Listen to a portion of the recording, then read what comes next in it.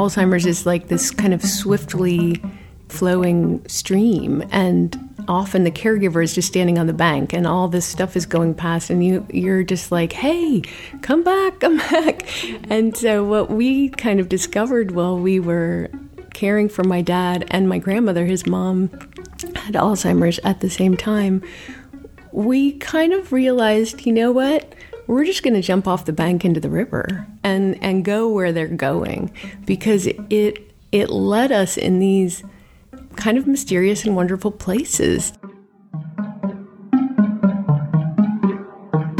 From Life Atelier Studios, it's real. Stories of adversity, resilience, creativity, and transformation.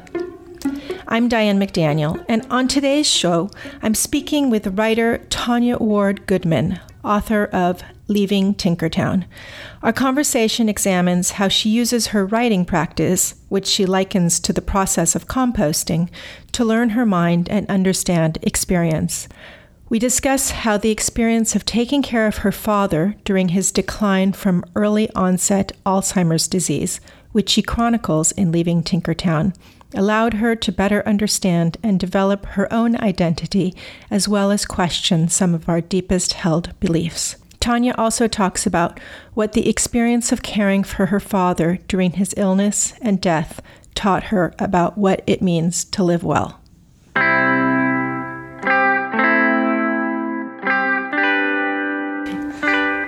Thanks, Tanya, for joining me today. Thanks for having me. Could you introduce yourself and just tell us something that you like people to know about you? My name is Tanya Ward Goodman. I grew up in the mountains of New Mexico, and I'm a writer and a parent. I have 2 small children, not small really anymore, but I think of them as small. They're 13 and 15. I paint things that land on my kitchen island to calm myself down, but I don't really think of myself as a visual artist. And I write kind of to calm myself down too. Oh, that's interesting. All right, well, we'll get into that today. You have worked as a writer in several different forms, and so you've probably had an opportunity to think about your creative process a little bit. Could you tell us about that? How do you work? I have. I wrote a memoir called Leaving Tinkertown, and then more recently I've been writing essays, and I write for the Orange County Register, the OC Family magazine. I've written for some other magazines and online essays, and it's kind of the way that I write, I've realized, is the way that you compost. Do you know, you put all this great stuff in a pile and kind of turn it over, and you're not really sure how it works or whether it fits together, and the more you turn it, the more it kind of mushes together, and at the end you have something that my gardening mom would call black gold, but I don't know if I want to call my essays black gold, but I think that there is something. I'm a kind of a collector and a little bit of a hoarder, so I don't often know where I'm going at the beginning, even if I'm writing something that is very straightforward, like an essay about parenting or an article about, how to manage your baby's first year. I don't really know what it's about until I kind of am halfway through it. And then I start to discover what it is.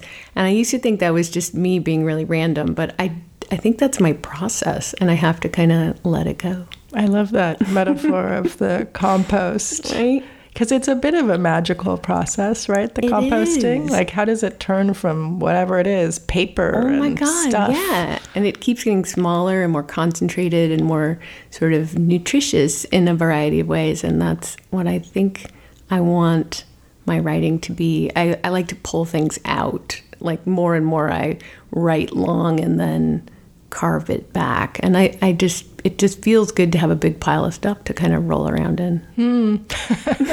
It's a good metaphor for the fall. It is. With our piles of leaves everywhere. Your beautiful leaves. Yeah. So much of your work touches on autobiography and memoir, and you write often about family, whether that's memoir or not. Talk about what induces you to write in these genres and tackle these topics. Well, I write to figure stuff out. I mean, it's really what moves me to write.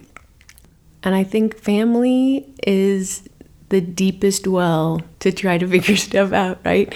There are so many mysteries in our family and in our relationships with each other in the human condition. And I think when I talk about family, I think about not just the family you're born into, but the family you choose, and what that means, and why some people vibrate really positively to you, and other people you're kind of like, oh, this is a tricky soul, and I just always wonder why. So when I'm writing, I just kind of keep asking myself, well, I wonder why that is. Why do I feel like that about this person? Or what made that situation exciting or scary or upsetting or beautiful? And I just keep asking myself, well, why is that? I wonder why that is. And so for me, I think my writing life has been totally parallel to my caretaking life. I cared for my dad who had Alzheimer's and my grandmother, and then immediately segued into being a parent. And so for the past 25 years, I've been really looking after people. And I think I'm kind of a looker after anyway. And that is just, I think I'm always wondering, well, what's happening? And what does it look like when I look after people? And what does it look like when I let myself be looked after? Yeah. So you talked about your book, Leaving Tinkertown, and it chronicles your father's progressing Alzheimer's disease, the development of your relationship with a man who would become your husband, and the beginnings of your new family. Before we explore your book, I'd like you to tell us a bit about your father. My dad, Ross Ward, was born in Aberdeen, South Dakota in 1940, and he was an only child. His parents worked in little jobs. His mom worked at the Woolworths counter, and his dad was a dry cleaning, assistant, and they never owned a car. My grandfather believed it was a fad and that it would pass. Wow. And they always lived. I know, right? That's an interesting one. I just love that. Like, that's not going to last. And so even as the decades piled on, he just stuck to that idea? Never. He never drove.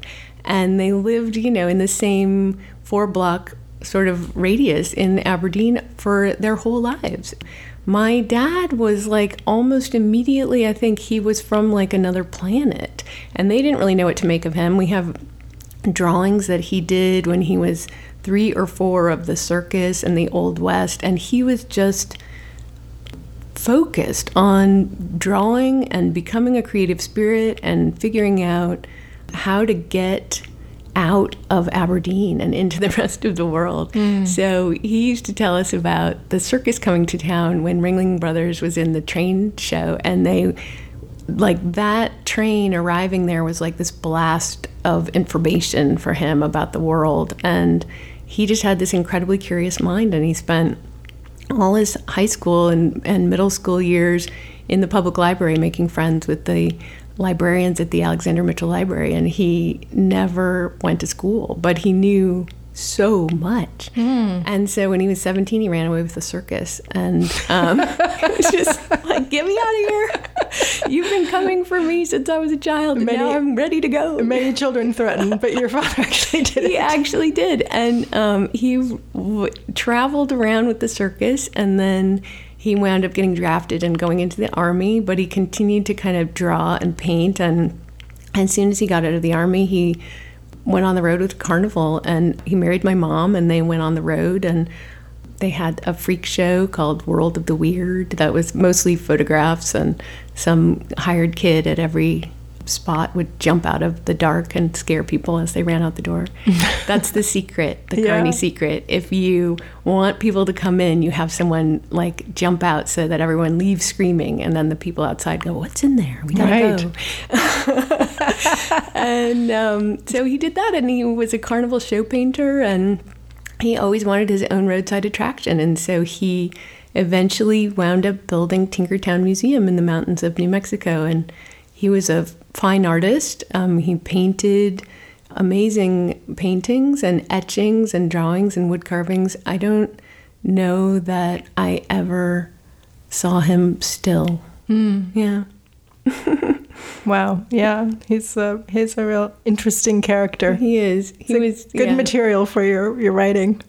Deep reservoir of good material and hard to live up to, that kind of creative drive, that you just think, well, God, I'm not doing anything. Well, he was doing something always. And I think there was a certain, I don't know. I mean, after he was diagnosed with Alzheimer's and certainly after his death, I thought, wow, well, he maybe had some inkling, he just had to get it all in. Yeah. He had to live fast. Fast, very fast. Yeah. Why did you want to tell the story of leaving Tinkertown? I think originally I started writing little pieces so that I could kind of see what happened. So you started writing after I started writing died? Actually during the process of looking after him. I moved home from Los Angeles after he was diagnosed. He was 58. And I was just not quite, I think I was 29 and almost 30.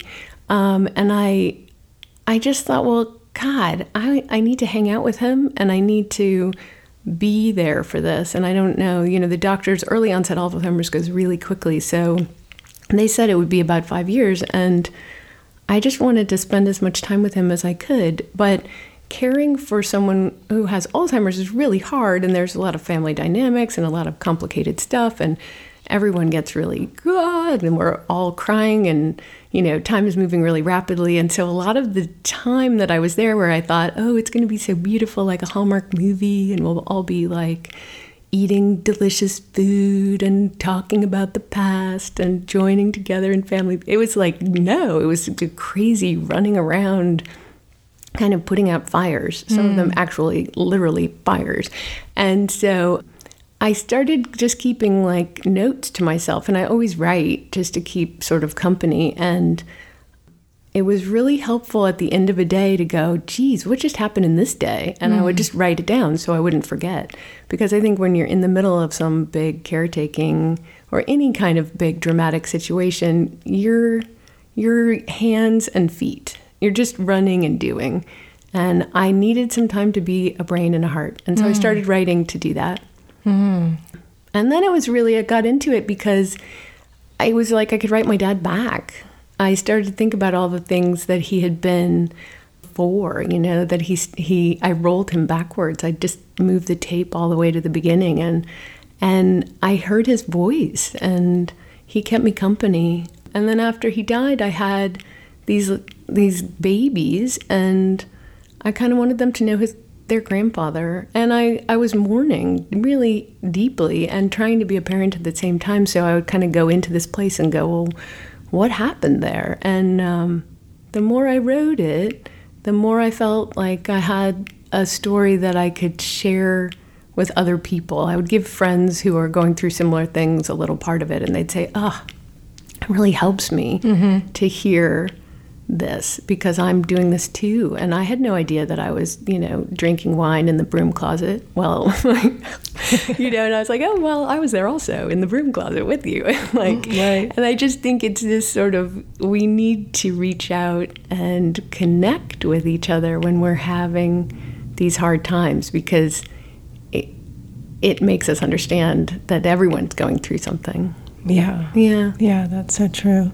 I just wanted to comment on the idea of rolling him back and remembering who he was as he was turning into someone else or disappearing from the person that he had been.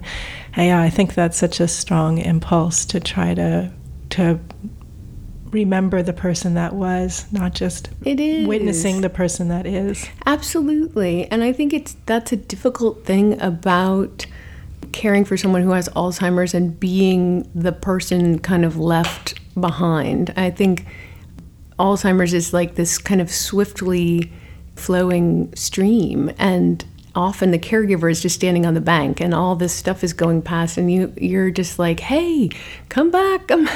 And so what we kind of discovered while we were caring for my dad and my grandmother, his mom had Alzheimer's at the same time, we kind of realized, you know what, we're just going to jump off the bank into the river and go where they're going, because it led us in these kind of mysterious and wonderful places. You know, when my grandmother forgot that I was her granddaughter, and she'd always kind of kept me a little bit at arm's length because, you know, kids don't need to know everything. But once she forgot that, I was like one of the girls, and she told me all these awesome things about like this guy who was hanging out on our lawn. And, you know, she was like, you know, we were going across town to get our hair done. I mean, we were in the Alzheimer's unit of a care facility, but we were having all these big adventures. And I didn't say, no, Grandma, we're here in this unit and you have to have lunch and pretty soon you're going to go back to your little room and go to bed. I was like, great, where are we going for lunch? And who are we meeting? And what was that guy? And how did he say these things? And it gave me a place to connect. Right. That was where they were. You entered her reality. Totally. And you got to have a more intimate relationship with her. Much more. Yeah. Yeah, that I think was valuable and beautiful in a sad time. Yeah. Yeah. Absolutely. Can you talk a little bit about the title, Leaving Tinkertown? I know that your father's show was called Tinkertown, but could you talk a little bit about that idea of leaving Tinkertown? Well, the museum is called Tinkertown, and it's still there. So you could go and leave if you want to. Is somebody managing it still? Yeah, my stepmother Carla is an amazing soul, and she has kept the museum running as a legacy, really my father's legacy. And it's remarkable that she's doing that, A, and B, that he's still alive. I mean, so many people kind of come through and go, well, this has changed my life just being here, or I'm just so inspired I have to go home and make something. And I think my dad would have really, like, that's what he was in life. And so that he can continue to do that after death is just rock star. It's just it's great. We're so happy to be able to do that. Yeah. So the title, Leaving Tinkertown, when I was writing the book, I was always calling it Mighty Fond of You Too, because my dad used to say that. I would say, I love you, and he would say, I'm mighty fond of you too. And it was kind of this joke we had. I knew he loved me. And so I wanted to call it that, and my editors said, we got to get Tinkertown in the title. And I was driving around thinking, got to get Tinkertown in the title. How do we get Tinkertown in the title? Like, Tinkertown has always been in the title of me, because I always kind of felt like this sort of nerdy girl, like in plaid skirts, trying to be sort of more conservative and organized than my Carney family.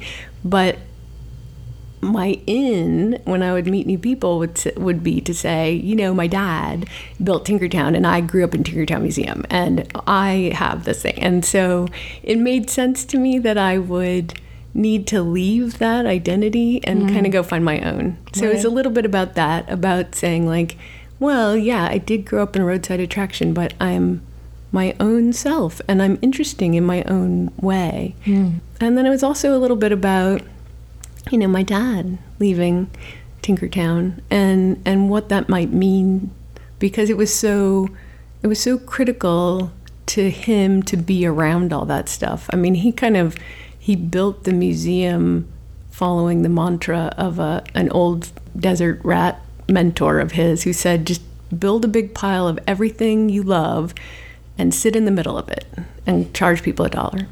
And and that's what he just really wanted to, you know, that was always his goal, was like, yeah, I'm going to do that. Just like Don Pablo, I'm going to make this thing and I'm going to stay here until I die. It's going to be amazing. And at a certain point, he didn't know that he'd made it. It had lost everything, do you know? That he was like, what is all this stuff? And we were like, you made it. And so at a certain point, he just left. A moment. Oh my God. It was a moment, yeah. Yeah. It was a very sad moment, but it was also really helpful to us because we had believed for such a long time that it was most important for him to stay at home, and we'd kind of put aside our own the stress of trying to keep him safe.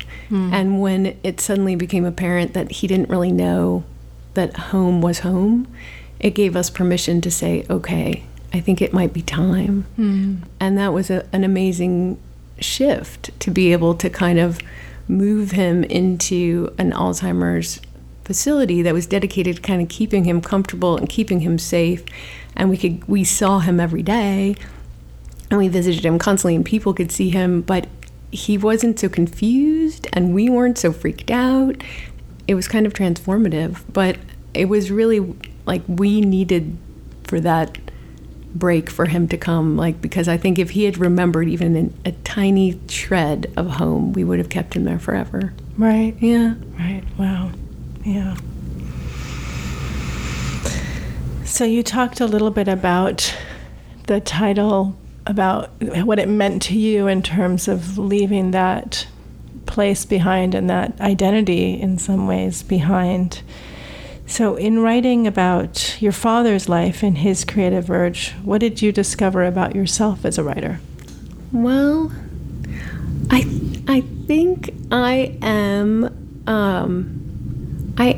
my father's daughter. I mean, but I'm also really different, and I think I had always kind of felt like, well, I don't know, I can't draw as well as my dad, or I don't know what I want in my room or what I like to wear, because my house is like, it's all predetermined. Like where I grew up was so full of my dad's like passions and impulses and delights. Like he was just like, oh my God, look, I got 50 ice tongs, and aren't they amazing? I'm going to hang them all over here, and I'm putting shingles on the outside of the house, and look at all these rugs, I'm putting them down here, and I got this chair, and isn't it crazy? I mean, it was just kind of constantly like, wow, look at this, it's amazing, I love it.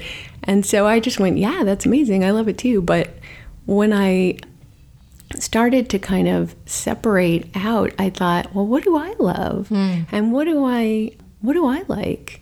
And I think my writing style is kind of a smush of where I grew up. Like I think the way I sort of pile things together and hoard things, and my office is a little like hamster nest of all kinds of objects and tiny rocks and weird things. But there's also a sense of like my own rules. I have my own rules, and I think the more that I work as an artist or a writer, I kind of go, oh yeah, it's up to me to make those rules, and I can decide, and I think that was huge. And I think writing the book was like that. It was like deciding, I'm going to tell this story. And when I first started, I wanted to tell every story, so it was like 500 pages long, and I just kept writing. And at a certain point, I realized, well, I don't need to tell every story because I have time, and I can take a step back, so I can really think about, well, what do I want to tell here? And I think that's different from the way my dad sometimes created, which was just to like, I'm going to put all this stuff together, and I'm going to do all these things. And I mean, I tend to do too many things at once too, and I have too many ideas, and I write them all down, and I'm always doing a million things, but I'm trying to take a step back and go, well, what are the rules for this? I can make these rules. You can be more discerning. Yeah. Maybe not get 100 ice tongs. Right. Not 100 ice tongs. I know. When I first moved back home, when my dad was ill, I moved into my childhood bedroom, and it had been like the guest room for a long time, and it was empty, but there were like 50 paintings on the walls. I mean, there was no wall space. And so when I moved back, I said, I don't know how long I'm going to be here. I'm going to paint this room. So I took everything down and I painted it white. And then I put one painting up, and I took everything else and I put it outside and like hung it in other places and said, like, let's put this in the garage. And my dad walked in and he went, what? Look at all this space. And I went out to do something, and I came back and he'd hung all the pictures up again. And I was like, okay, wait. So then I would take them down and put them in the closet, and he would come in a little while later and go, well, this is a lot of space. And I was like, I think I like that. I like space. He wants to fill it all up. He really wanted to fill it. So I'm finding my way towards space. Yeah, interesting. What a metaphor, right? It is. My house is very spare, and I think people come and go, you grew up in Tinkertown, and look at, like, there's nothing on this wall. And I know, isn't it great? I just want to look at it. Yeah. How did writing about him affect your understanding of your childhood and him as a person other than your father, as an individual? Well, I think it made me think about what was great about growing up, and also some of the things that weren't. I mean, I think about it often as a parent, and I wrote my book when my kids were pretty little. And so I was still kind of finding my way toward being a parent and kind of carving out space for myself and, what that means. But I always think about my dad, who was very, very present with us. But when he would go in his shop or in his studio, he'd be like you go in there and visit and he'd be like, okay, you can hang out here and chat, but I'm out there. Like, he's out there. He was always out working on something. So he was very available, but also busy. He was doing something, and you kind of felt like it better be kind of important to come in and I could hang out with him but he was appreciative of you also doing something. Like, well, if you're going to sit here, you might as well sand these letters, or, why don't you do me a favor and wind all this string up, or roll these things, or clean these brushes, I think we were always very active together. And so I started thinking about that because when he was going through Alzheimer's, it was a kind of a challenge to keep him occupied. And he had always been very occupied. And so we had to flip roles a little bit, and I would go, like, why don't we clean these brushes? Or, like, let's build like these walls. For a long time, we built a lot of bottle walls together when he was sort of toward the end of the time that I was in New Mexico, and the disease was kind of progressed. And he would just build them, and then we would take them down a little at night, and then he would build them again, and then my stepmother and I would take them down a little. And it was this kind of nice rhythm because it gave us something to do in the day. Right. Yeah. Right. Have you adopted any of those ways in which he got you to do things with your own children? I know I'm always trying to get my children to do things. Totally. I mean, I think about it a lot. Like, I'll just, kind of say like, hey, we're doing this. I'm so enthusiastic. And my dad was always really enthusiastic. I mean, he expected everyone to kind of join him in the parade, and I think I do that with my own kids. I try to just go like, yeah, like, check this out. We're going to see this thing. And I think it was easier when they're little. Like, teenagers will just look at you and be like, I see your enthusiasm and I crush it. But that's their job. It is. But I think underneath, they know. It's in them, that kind of interest. And as much as they sort of feign, like, whatever, apathy, they are, I've already done it. Like, that little seed is planted. And so I just keep trying to kind of nudge them along, and really it's more about doing it myself and setting an example for them. So I paint these funny little still lifes when I'm cooking dinner at night, because there's always this pile up of weird, mostly kid-related objects on the island in my kitchen, and it was driving me crazy. And so for a little while, one day I just was like, I'm just going to paint that. Like, my brother sent me some paints, and I was kind of like, I'm not an artist, I don't need these paints, but I just painted these like weird little things, and then it was very comforting. So I started to do it more often, and now I do it, a couple times a week if I'm just there and I'm cooking and the kids are doing homework or whatever. I just paint whatever's on the island, and they know it now. They see me do it, and they go, "Oh, is that another one of your island paintings? Like, are you going to do that again?" And I think they start to realize, like, oh, that's a calming thing for her. Like, maybe you should paint one, they say. Maybe you should do that. But I think maybe they'll, when they're older, they'll go, oh, yeah, my mom used to do these things. I'm going to try that. Right. Yeah. That's nice. You're teaching them some self-soothing skills. Hopefully. Yes, one can always hope. Right. So when you introduced yourself, you talked about living in Los Angeles, you talked about growing up in the mountains outside of Albuquerque, and then you also went to college in Chicago. And I was wondering how these environments have affected your writing. I think in deep ways.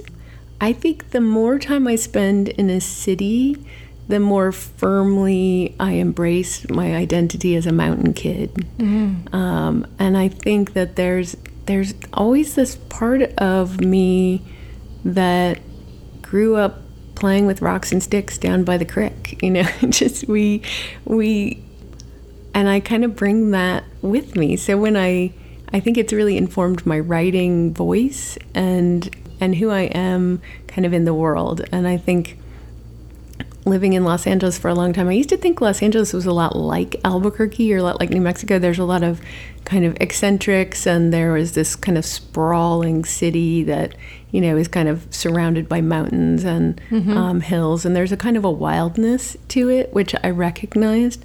And so that was a good bridge for me. Chicago was a total shock. But I think it gave me an ability to be in the city. I'm really glad that I went to school there because I didn't really know, I don't know, it gave me like permission to be in the world as a kind of a grown-up or a different, I don't know, I feel like I can kind of talk to anybody anywhere and I am okay. Right, it gave you some adaptability. Yeah, very much so. But what does it mean to be a mountain girl? Well, there was something about, like, I grew up right at the base of the Sandias, so I understand what it is to be snowed in.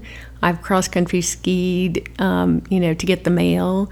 Like, I've ridden my bike all over the place, and kind of there was a wildness and a kind of freedom that I had as a kid that my kids growing up in Los Angeles don't have. Like, they will never have that kind of, like, where are the children? They'll be back, And I think we really had that. And I think because it was the 70s and there were so many artists that we knew and all these parents who kind of had these big, wild, crazy parties and the kids would just kind of run amok, there was a pack mentality of mountain kids that has translated into grown-ups with kind of a different perspective. When I talk to my friends that I grew up with, we're all sort of living in places where we don't feel entirely comfortable, but we feel comfortable enough to kind of go anywhere. It's this kind of, we're like a little outside, a little inside, and super flexible, very adaptable.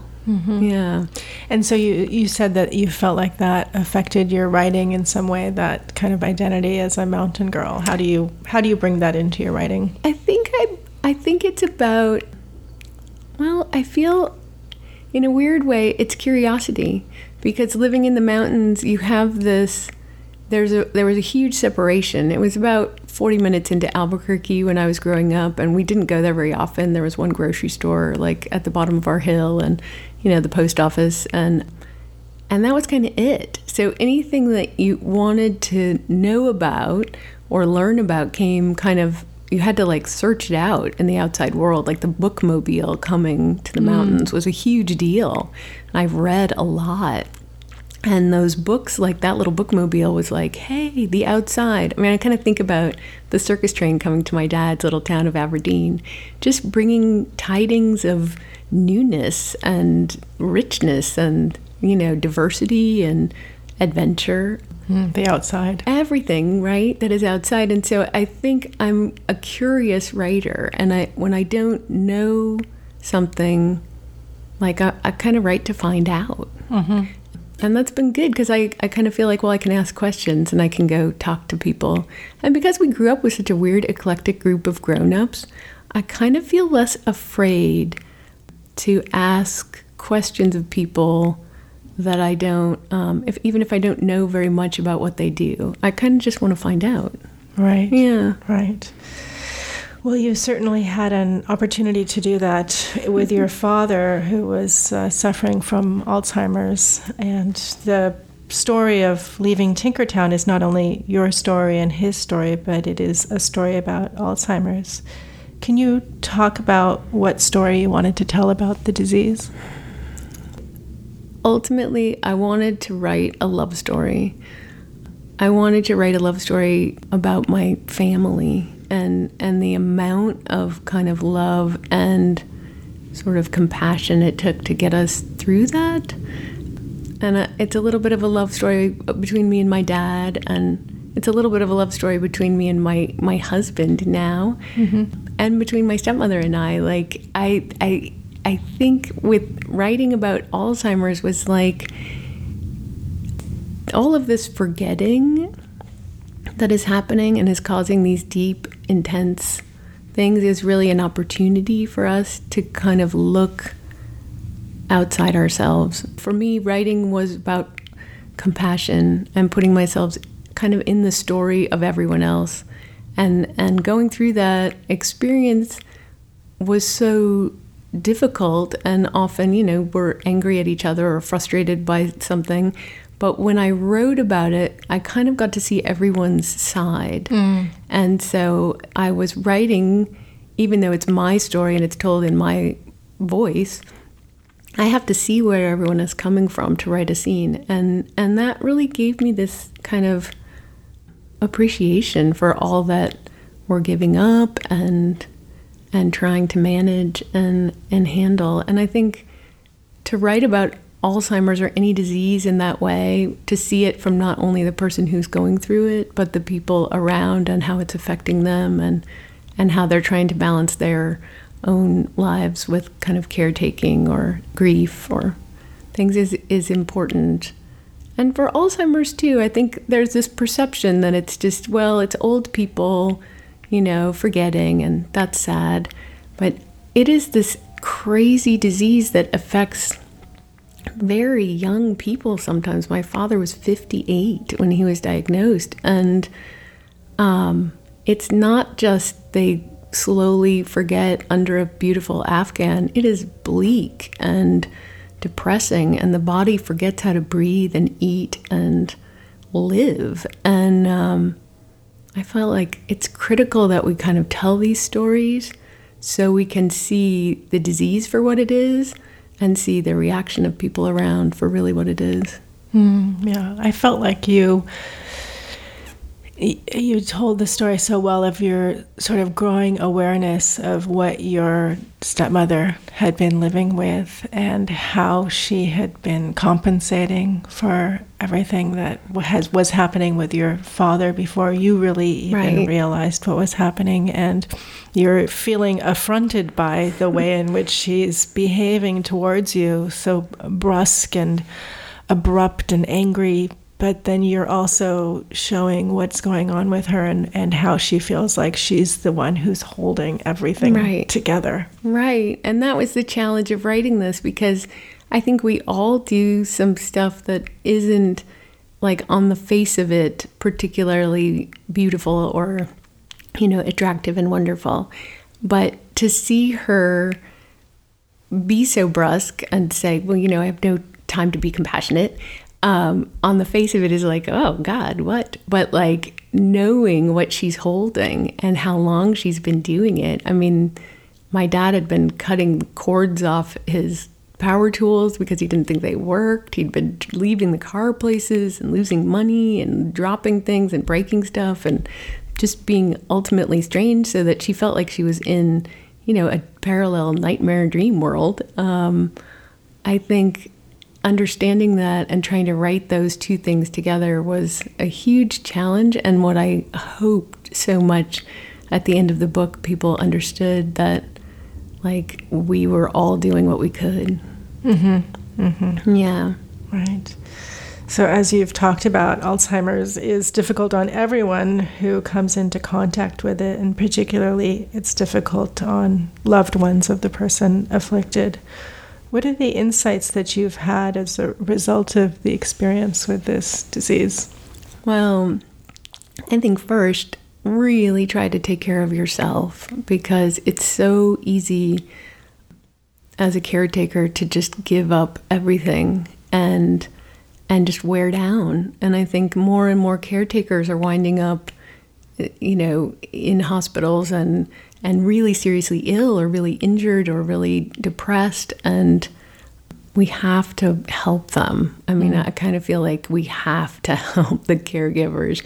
There needs to be more support and just the ability to take a break sometimes. And so, we kind of had this parade of friends and people who just would come by and sit with my dad for a while so we could go lay down or go to a movie or just sit in our rooms quietly for a minute, because it's valuable and it's time you have to take, even if it's really hard. I feel like if anyone who is going through Alzheimer's called me right now and said, can you just come over for a minute, I would drop everything, because I know how hard it is. It's just hard. The other thing is that I feel like if you can go with them and not try to tie them to your life and to the present, and, you know, let's flow, let's be flexible and just see where it goes. I've heard it sort of described as improv. Like if you can be a really good improv sort of actor and just join them wherever they are. Mm-hmm. And I think in improv, they always say, you know, yes, and you just keep going that way. Yeah. And then what? Because I found with our experience with my dad and my grandmother, every time we said no, it was a fight. Mm-hmm. And unless it's really physically, you know, going to harm them or there's a life-threatening situation, I felt like it was easier to go, yeah, and then what? And where else are we? And who am I now? It doesn't matter after a certain point that I'm Tanya. I'm going to be Tanya after they're gone. But I'd rather be whoever they want me to be and connect with them on some level. So I don't know. One day I let my dad eat 9 ice cream sandwiches because they were just delicious. And he kept going, well, look at there's an ice cream sandwich. And I was like, there is. And he would just eat another one. And I thought, you know what? It's not going to kill him. Yeah. We know it's going to kill him. But this ice cream is awesome right now. Yeah. Yeah. Yeah. Yeah, that takes bravery. It takes just being able to go along in a direction that you don't know where it's going to go. It is. You have to trust. Right. We get so wrapped up in our identity. You know, I think Alzheimer's is interesting because it shakes you out of that. You think, well, this is my dad, that's his identity, I'm his daughter, that's my identity. But like, what if it weren't? Then who are we? And so kind of these ideas of, well, do I have to cling so tightly to this? Because if I let it go a little bit, my brain might crack open, my heart might crack open, I'm expanding in ways by letting go of who I think I am or who I need to be. Yeah. What did your experience with your father teach you about living well, and what impact did it have on how you're living? I think it has helped me to just say yes. I try to, if there's an opportunity to do something or see something or be with somebody, I try to say yes, because I don't know how much time I'll have. And I do all, good things and exercise and eat blueberries for antioxidants and try to be good to my brain and all those things. But I think mostly it's been to kind of follow in my dad's sort of enthusiastic embrace of the world and say, well, that looks like an amazing exhibit, I'm going there. Or if someone says, hey, do you want to see this thing or do this? Yeah, I do, because there just isn't enough time, no matter how long you're here. And so I try to encourage my kids to do that too. Just like, let's take this opportunity to be in the world as much as we can and try to be present. And it's very hard that, we're rushing around trying to get homework done and jobs and all this stuff is crazy, but just trying to land and really appreciate these little things that happen every day that are really beautiful or really meaningful. I think that's been something that I try to do, especially since my dad passed away. But I think that's really something that he taught me to do anyway. But all of my parents, because I'm lucky to have 3 good ones. Yeah. And all of those are about connecting. Yeah. I do think it is, because that's really what we have. That is, you can have 25 pairs of shoes or whatever, but it's really those connections that you make and those interesting conversations that you're going to really remember. Mm-hmm. Do you know? I always think, well, I don't know anything about wine, but if I drank a good bottle of wine with a good friend over a long conversation, I will remember that and I'll ask for it again. But it's connected to connection, do you know? Yeah, absolutely. So you have a new book that you are writing or have written about traveling with your stepmother? I do. I'm kind of in the compost mode, in the first big turn on this new project, and I think it's about sort of mourning my dad. It's a little bit about coming straight to parenting from caretaking, and that kind of anxiety of, well, the last person I was looking after passed away, so I better get it together. And I think I was somewhat stressed out as a parent coming in with 2 babies, and it really didn't give me a lot of chance to mourn my dad.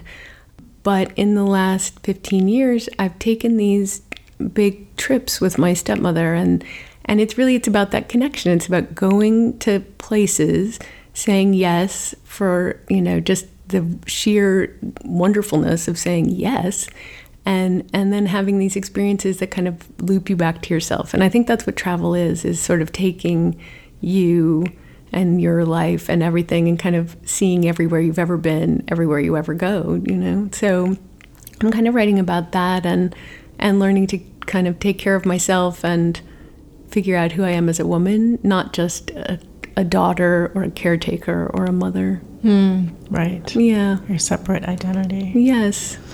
So in closing, I'd love to have you tell us about what you've read or been reading lately that's had an impact on you and your writing.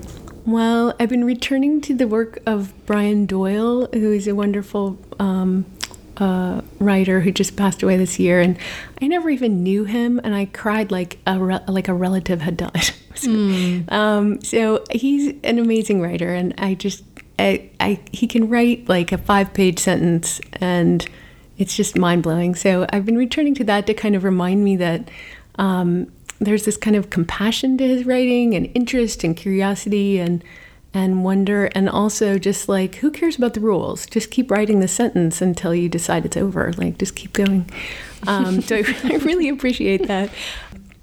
I read Pam Houston's Contents May Have Shifted, which is kind of helping me form a little bit my new project, or kind of let go of the idea that it has to be, well, first this happened and then this happened, because it's a travel narrative, and it's all broken up into all these little parts, and eventually you realize there's a whole lot of storylines going at once, but it takes a little minute to think about it, and I love the sort of broken structure of it, and yet it's all just rock solid. So that has been very inspiring. And then I've been reading Megan Stilstra, who's a writer in Chicago, and I really love her writing too. She's kind of a new find for me, and I just appreciate that she's writing about her life, which is dramatic but not tragic. And I think sometimes when you're writing memoir, I have had dramatic events, but not what I think of as outright violent tragedy. And sometimes there's a weird disconnect or a kind of, I feel like, oh gosh, it wasn't bad enough. In fact, when I was trying to tell my memoir, people were like, so it's too bad that your dad didn't violently die or something. They were bummed out that I hadn't killed him with a frying pan or something. And I think, well, you don't have to do that. I didn't have to have this terrible violent act occur in my life to be telling a story, because we all have interesting narratives that maybe are not, the intensity of, I don't know, these intense violent things or very tragic things, but just day-to-day life is sometimes quite dramatic and important to think about. So she's been inspiring in that way. And I just saw the film Lady Bird, and that was like that too, a kind of a coming of age where yay, there's no overdoses, there's no, it's just it's hard enough to be a teenager. Let's see what that looks like. Let's see what the mother-daughter relationship is and the father-daughter relationship, because those things are valuable. just our stories. Everyone has a story. Yeah. So true. Thank you so much for sharing that with me. Oh, thank you. Thanks so much for coming in. I really appreciate it. Thanks for having me. I loved your questions. Thank you so much. That's it for today's episode. Thank you, Tanya, for sharing your insights about the role of empathy and compassion in writing, as well as the value of examining the drama of daily life. You can find links to Tanya's work at tanyawardgoodman.com. If you haven't yet, subscribe to Real with Diane McDaniel wherever you get your podcasts. We'd love to hear from you. Let us know why you listened and what you like about the Real podcast. Please rate the show and leave a review on iTunes. Follow Real on Facebook at Real with Diane McDaniel and on Twitter at Real the Podcast. Reach us at realthepodcast@gmail.com. Until next time, I'm Diane McDaniel. Thanks for listening.